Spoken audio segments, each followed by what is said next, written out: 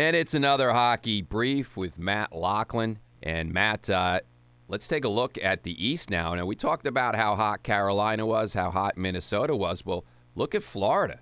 Won 5 in a row, 8-2 of their last, 104 points for the season. I mean, you can make the argument they're the best team in the league. You certainly could, Steve. They're playing very, very well. They made some additions at the trade deadline to bolster their lineup. It was pretty good to begin with. It just gives them a little extra depth. The only question going into the playoffs, and it will be until he answers the question, is Sergei Bobrovsky, their goalie. He's the $10 million man. Mm-hmm. He's not had a lot of playoff success, a lot of regular season success, but not in the postseason. And as you know, you got to have a goaltender to go far. So we'll see, but the other factors are all there for them. And, you know, they could be the second best team in Florida, really, because they're looming is Tampa Bay, defending champions. And, you know, they had a slow start, but they're still right there. Yeah, they are. Now, I have a little problem with Tampa Bay, and we'll see. A club that's won 2 championships in a row can't be discounted, and I'm not doing that. But the last 2-3 weeks, they haven't looked good. There have been times during the season when John Cooper, their coach, has accused them of being kind of egotistical in their approach because they take opponents for granted. You know, you wear the crown. That's understood to a degree. But they've played a lot of games in a short period of time. Don't forget, in 2020, they pushed the playoffs off because of COVID. The championship was won in the summer. They got right back at it a short period later, even though last season was delayed a little bit.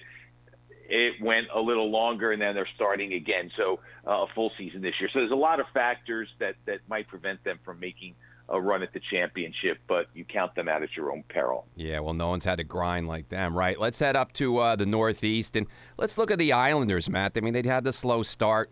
Still a talented team. They've been better as of late, but the playoffs probably not happening. Not. They have the slimmest of chances. They lost last night to Dallas, and they were at the point, the Islanders, where not that any loss would kill them. It just makes it more difficult. They have too much ground to make up. The runway is getting very, very short. As well as they've played and as somewhat up and down as Washington has played, the Islanders haven't made up any ground in the last 10 games. They're just going to run out of space.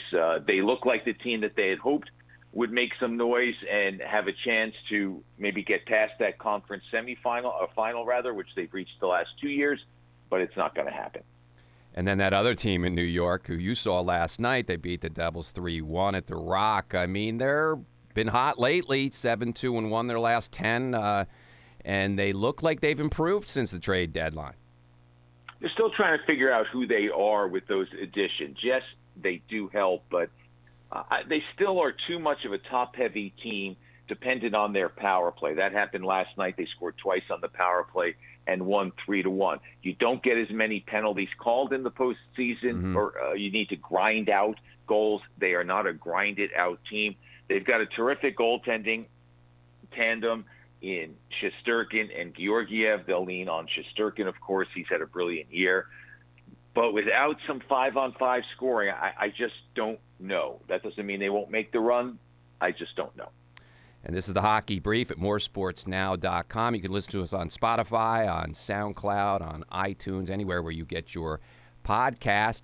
And we do this weekly. We go around the league with Matt Loughlin and talk hockey. We'll be back next week. Thanks, Matt. All right, Steve.